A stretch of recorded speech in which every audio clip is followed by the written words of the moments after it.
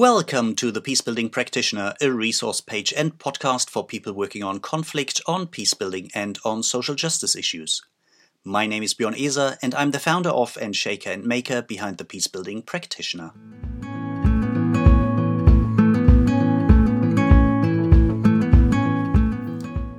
And today you are listening to the 6th episode of Season 2 of the Peacebuilding Practitioner podcast. Today's episode is all about essential do's and don'ts of conflict-sensitive journalism. So lean back and enjoy another episode with hands-on practical and tested tips for media practitioners, presented and explained by Antonia.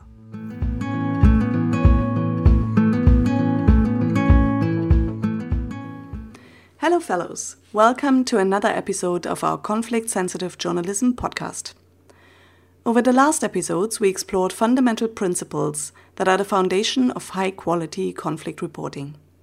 The next set of principles provides us with some hands-on tools that help us as journalists to explore, make sense of, and finally represent the true complexity of conflict in our reports, preferably without blowing our readers' minds or our own in the process.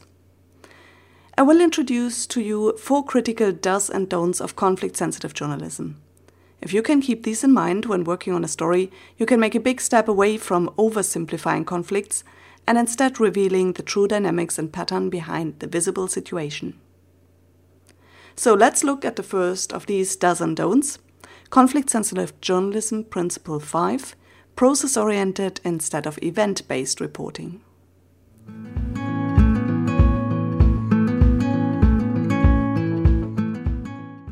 Let's dive right in. Journalism is driven by actuality. News is literally what is new. This often means, though, that we journalists have a tendency to forget quite quickly what happened yesterday, because those were, yesterday's news. As a result, news reporting often focuses on events as if they were happening out of the blue, or as if they were disconnected from other events. This, of course, is not very accurate. All events happen within a larger context and are part of a continuous process. This is especially true when we report on conflicts. Conflicts have history that sits as a rich and often painful backdrop behind everything that is happening right now.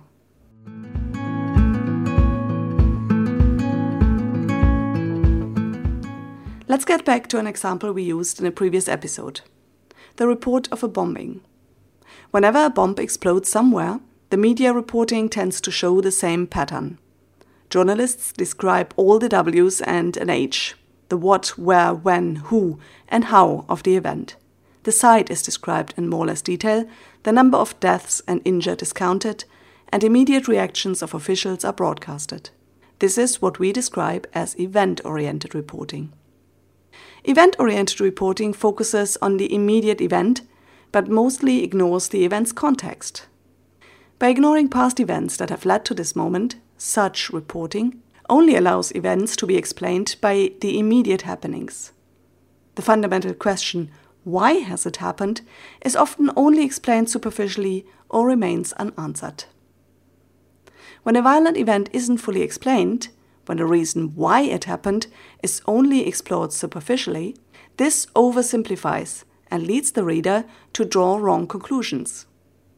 In the example of a bombing, the result is that the audience doesn't understand the causes of violence, but is directed against the perpetrators. The report fuels hate, anger, and is focused on blame. Underlying root causes are mostly ignored. Conflict-sensitive journalism requires reporting to be process-oriented instead of just event-based. Process-oriented reporting means we do not look at a story in a narrow frame. Instead, we include the history of events, the context, circumstances, and conditions. For example, a suicide bomber might have been driven into extremist ideologies by dire and desperate living conditions, discrimination and marginalization, the loss of loved ones through security forces, militias, etc. Lacking any prospect or hope for the future, they turn to the only option they see to make an impact: kill themselves for a cause. If we can identify what conditions have driven the perpetrators to commit horrible acts of violence, we present the larger picture, which allows the reader to understand why an event happened. And when conflict parties understand the driving forces behind violence, these forces or root causes can be addressed.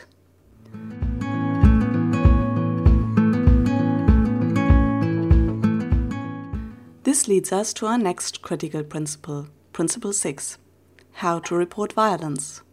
The key here is to understand that where there is direct violence, there's also structural and cultural violence. Event-oriented reporting is especially problematic when an event involves violence. Events involving direct violence can often only be truly explained when we look at the circumstances in which they happen. And these circumstances are usually shaped by two other forms of violence, so-called structural and cultural violence. The concept of direct structural and cultural violence also goes back to Johan Galtung. His framework, the so-called triangle of violence, explains that violence is not just the direct physical destructive act committed from one person or group against another. Johan Galtung looks at violence not just as an act of individuals, but as a social construct. Violence can be embedded in the structures and systems of a society, that is structural violence, or rooted in the cultural myths, values and beliefs of a community, that is cultural violence. I will not go into Galtung's triangle of violence in depth here, but you can listen to the first episode of the Peacebuilding Practitioner podcast where the concept is explained more thoroughly. Important for journalists is to understand that when there's violence, there are always all three forms of it: direct, cultural, and structural violence, because these three cause each other. Structural and cultural violence lead to direct violence and are usually the hidden causes behind atrocities and violent events. Whenever we fail to present structural and cultural violence as a background to direct violent events, such as bombings, the reader fills in the gaps. Lacking relevant explanations why violence happens, the reader will assume the perpetrators were evil, insane, or their ethnicity or religion caused them to act violently. How to report violence is a critical challenge for conflict-sensitive journalism. When it comes to reporting violence, traditional reports most often focus exclusively on direct violence, the visible physical attack. They identify the perpetrators, stress gory details and provide graphic descriptions. Violence is seen and used as entertainment or emotional shock treatment. Readers react emotionally and with anger against the perpetrators, which demonizes the perpetrators and thereby justifies a tough response, for example a military crackdown. Journalists' reports need to identify and explain structural and cultural violence instead of solely focusing on the direct violence. Only by bringing these to the surface, our readers can gain a deeper understanding of the root causes of violence, for example poverty, discrimination, marginalization, loss, etc. Understanding these conditions does not serve as justification for violence, but allows the reader to recognize the real problem. And as mentioned earlier, this may lead to the revelation that a tough response often does not make sense because it does not reduce but rather increase the violence. For example, discrimination is not addressed by declaring martial law. Poverty cannot be reduced by a military crackdown.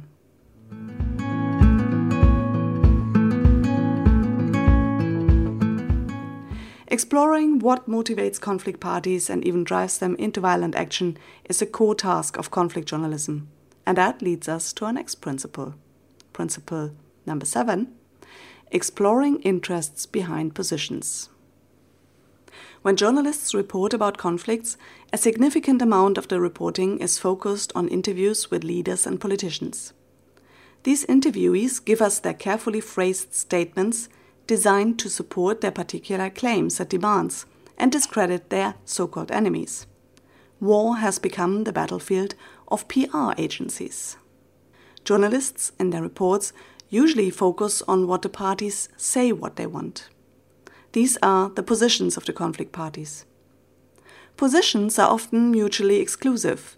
Only one party can have the land, the money, and so on, because they're designed to enforce a party's demands.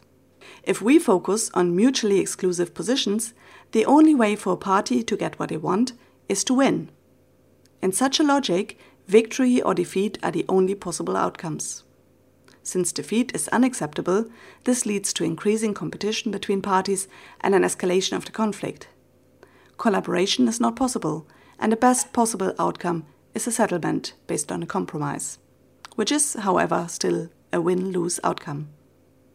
The concept of mutually exclusive wants is stressed by two-party geometry, which we talked about earlier, and builds up the logic of a zero-sum game, in which each gain for one side is automatically considered a loss for the other side. Conflict-sensitive journalism requires us to see beyond these positions and identify what the conflict parties really want, their interests and needs. The desires of stakeholders in a conflict situation are multi-layered, pretty much like an onion. The outer layer represents the positions, the demands parties openly express, packaged to strengthen and justify their claim. For example, the land is mine, it has to be given back to me because I have the written land title. Behind those positions, however, are interests. Interests describe what the parties really want. For example, a safe, cheap and beautiful place to bring up children and enjoy retirement. Interests are built on the parties' needs. Those needs could be safety, income, or comfort. Needs are fundamental and drive the parties' actions. Interests and needs are not necessarily mutually exclusive. Therefore, all parties can achieve their interests without the other party having to pay, which is described with the term positive sum game. If we as journalists manage to look behind the positions and identify stakeholders' underlying interests and needs, this opens up room for mutual understanding and at some point, hopefully, collaboration. This, however, is very difficult, if not impossible, when our reports only focus on elite sources that are highly attuned to political statements, which leads us to our next and last principle in this episode.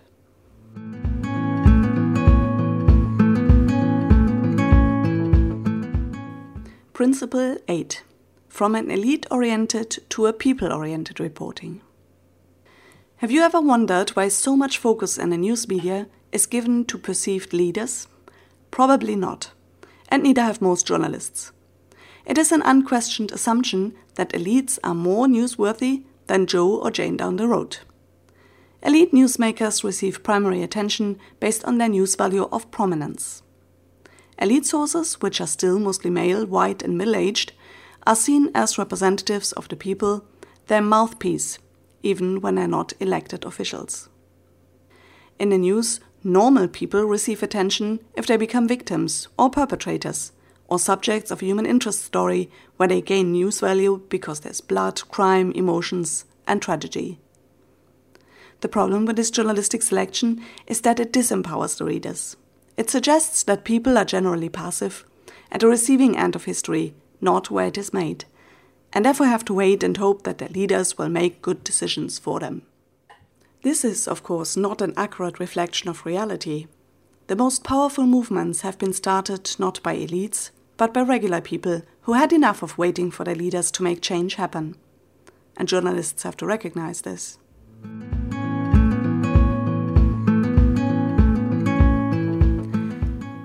In conflict-sensitive journalism, news value is seen through the lens of relevance. Elite newsmakers receive attention if their statements have impact on and are therefore relevant to the story, and so do non-elite sources and newsmakers. Reporting does not focus on distinguishing between victims and perpetrators, elites and people, competence and non-competence.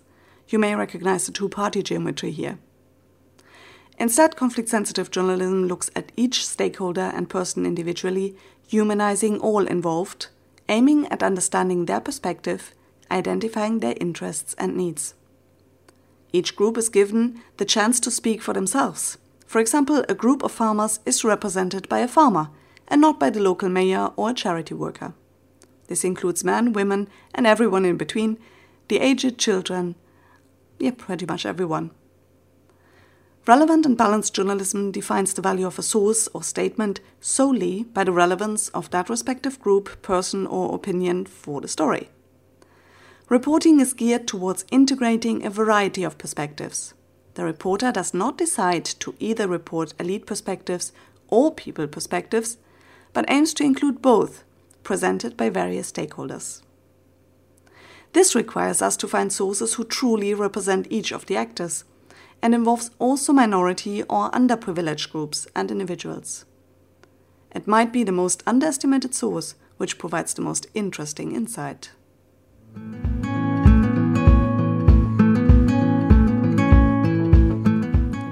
So let's summarize all this.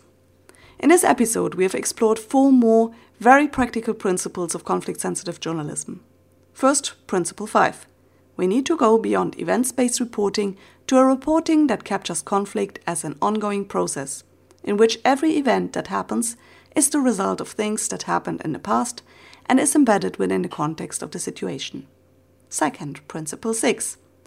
When reporting on violence, we need to ensure that we identify and include the structural and cultural violence behind the direct violence, because they help us understand why direct violence happens. Failing to present the hidden aspects of violence would mean our readers cannot truly understand why direct violence happens and draw their own conclusions. This leads to blame and ultimately more violence. Third, Principle 7. To further understand what truly motivates the conflict parties, we need to explore the interests behind their positions. Their claims, what the parties want and demand. Positions are justifications and are designed to make agreements hard to reach.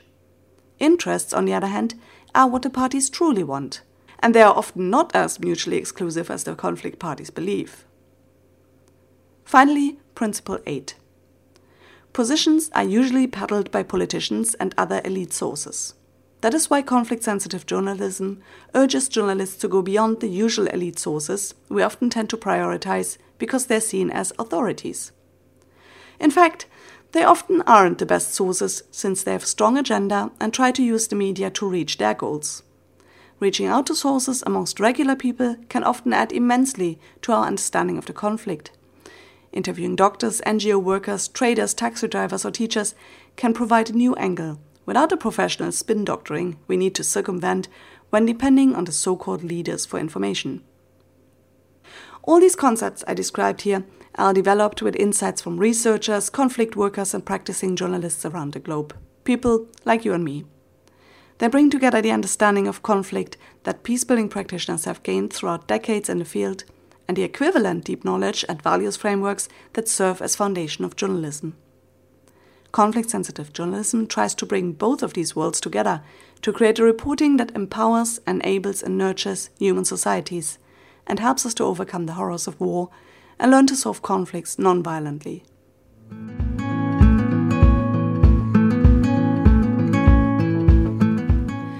I will take a break here and continue this list of critical shifts in journalism reporting in our next episode. Meanwhile, I leave you to relate these concepts to your own experiences working in conflict or in journalism. Think it through, test all I've been talking about against your own observations and then join me again for our next episode. Until then, stay safe and stay sane as always.